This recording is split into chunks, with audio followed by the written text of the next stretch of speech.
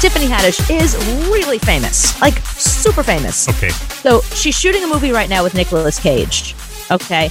You know, because that's how famous she is, that she's doing a movie with Nicolas Cage where she's the girl in the movie and he's the guy in the movie. Nicolas Cage hasn't done a movie that's been a super big movie in 15 years. So he did this movie now. It's on Amazon. I damn you to watch it. He gets locked in a showbiz pizza overnight, and the animals come alive and try to kill him. Uh-huh. The whole movie, he doesn't say one word. Okay. He doesn't speak during the whole movie. That's pretty funny. You can't watch Nicolas Cage movies from the past 10 years. You can't. Because she's in a Nicolas Cage movie, then she lost a bet. Right.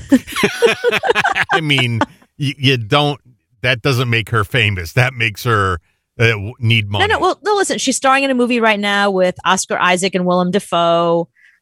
She's done tons of stuff. She's a pretty famous actress. She's won Emmys. I mean, she's a well-known, she's out there. Like Tiffany Haddish is not nobody. Okay. I agree with you. Super famous. I know exactly who she is.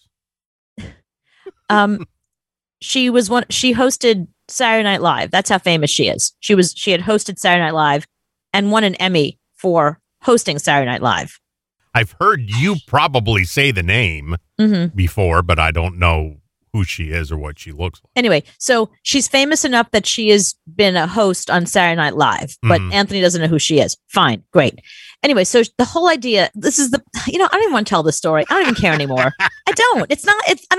You've made me not even care about this story anymore. No, you tell it because I'm looking at her and I see her and you still don't recognize her. Fine. But the rest of the world knows who Tiffany Haddish is, which is why this is news. In fact, it's the lead story on page 6. Okay. So maybe you don't know who she is, but the rest of the world does. And they care about the things that she says. So she's shooting this movie with Nicolas Cage, and she's really, really intimidated and nervous in these scenes with him. But so much so, it's getting him frustrated because it's obvious that there's something up with her. And he can't figure out what it is. And she finally decides, if I tell him this is sexual harassment, we had that whole HR thing we had to do. But she decides she's going to tell him anyway. So here's Tiffany Haddish talking about what happened with her and Nicolas Cage on the set of this movie that they did together. I was 17. Is this the story I should tell? This might be inappropriate. Yes. Yeah, do it. Tell an inappropriate story. That was what it was, a debate of that too. Should I tell Nicolas Cage this? This is inappropriate though. I don't know. I don't want him to hit me with the sexual harassment, but I got to tell him.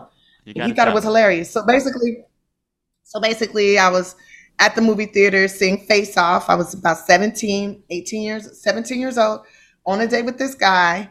And nobody else was in the theater, really. It was just us in the back of the theater. And we started to make out. Started making out and stuff. And then it was my first time being fiddled with. I will say like that. Well put, yeah. And Thank you, Nicolas Cage.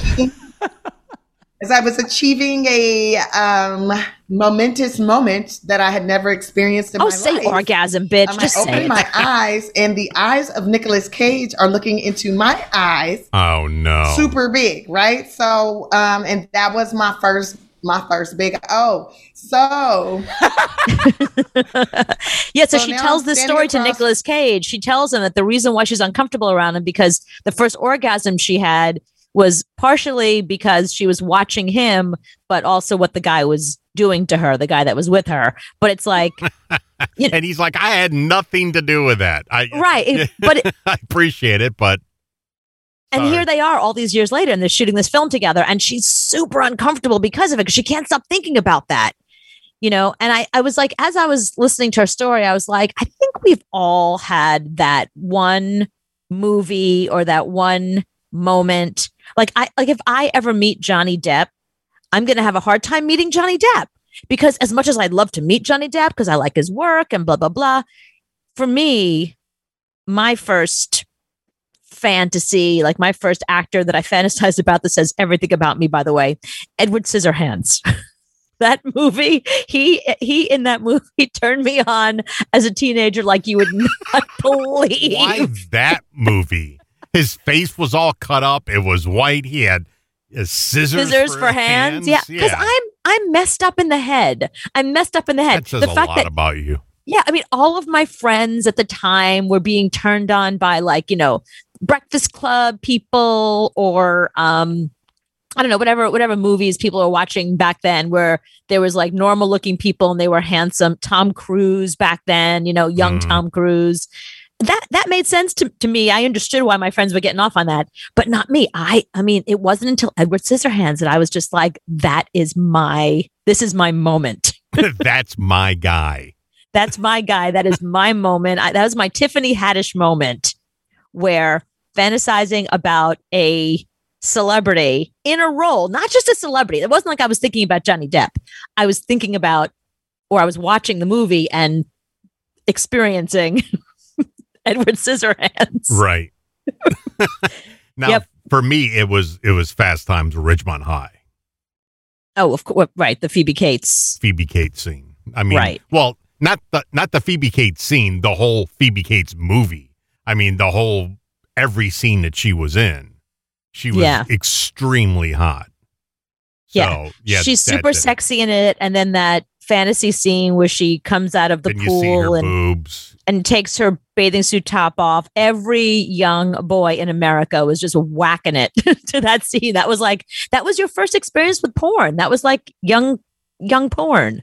That and Princess Leia in a bikini. I mean, the Friends episode about that scene was 100% true because I was, barely a kid when that movie came out. And it's like, that's what girls look like. Wow. It was amazing. So yeah, those two things changed me. Yeah. But those at least make sense. Like, I feel like those are normal straight male moments. It's funny, like if I talk to my gay male friends, they have a lot of the similar experiences I do with watching certain men in certain roles or whatever. But I don't know anybody, male or female, that goes, oh, Edward Scissorhands. Yes. Yeah, nobody. I always loved horror films. Remember, my favorite movie growing up, like my favorite movie to watch, not growing up, but like, a friend of mine in college was really into horror films and brought over horror films, and we just would watch horror films for hours. And I saw The Hitcher for the first time and I was like, oh my God, that's the greatest movie ever. I must have watched it 20 times. C. Thomas Howell to this day. You know what I mean? Same thing. We're like, anything gory, anything. So by the time I was ready to, have my own moment, it was Edward Scissorhands. Yeah, it couldn't have been Nightmare on Elm Street with Johnny Depp. No, you had to. It had to be. I was too young for that one. I didn't watch that till later. I was like, oh, okay. And then it was sort of like kitsch by then. But for me, Edward Scissorhands was right in my wheelhouse. Winona Ryder was like the icon. Like, she was the girl that everybody where I grew up, like, wanted to look like and be like she was it. Like, by the time when Heathers happened, game over. Yeah. I didn't look at her as sexy though. I don't know. I didn't see her and go, oh my God, that's Phoebe Cates like. I never did that. Right. But see, Winona Ryder was like edgy and cool. Like she's like the alternative girl. It's like if you look at the Breakfast Club. Yeah, like the Breakfast Club, like the people that liked Molly Ringwald are very different than the kind of guys that liked Ali Sheedy. Do you know what I mean? So that's, and I got a problem with Breakfast Club since we're talking about it. We're talking about this. To this day, it bothers me that nobody accepted Ali Sheedy for her quirkiness and just who she was as like kind of a weirdo. They had to do a makeover in the end and make her look like Molly Ringwald as if she was the beauty icon. I don't think so. Like, that has always pissed me off. Yeah, she was hotter in the beginning than after they put makeup on her. Right, because she was herself. She was genuine. She was weird. That was who she was. It was the first character I was like, yes, ka-ching. Like, I get her. I get that, Yeah, when they made her up, I was like, she's not hot now. She was hot. Now she's not. So I don't understand that. Right, like in the Friends reunion when Lady Gaga said to Lisa Kudrow, when you played Phoebe and Phoebe was just herself, for the first time I saw a character on TV that I was like, yes, just some weirdo being themselves, and no one's trying to change her or make her more Rachel-like or any of those cliches that used to happen in 80s and 90s movies. So it was like refreshing, you know? So I like that Lady Gaga made that point because it was a really good point. And it was something that always bothered me about movies like Breakfast Club. That was the only flaw in that movie, though. Everything else about that movie was perfect. David Seeley says, I think Nicolas Cage is in a Tiffany Haddish movie. That makes sense. Yeah, he will take anything now. Because he bought like a dinosaur head, so he spent stupid money on things. Yeah. So he's got debts now.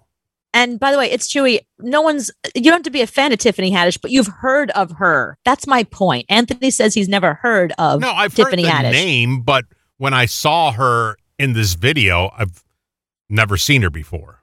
Well, she looks very different in this. She doesn't usually have short blonde hair like that. It's a very different look for her. Like if you had seen her looking more Tiffany Haddish-like, you'd recognize her in a second.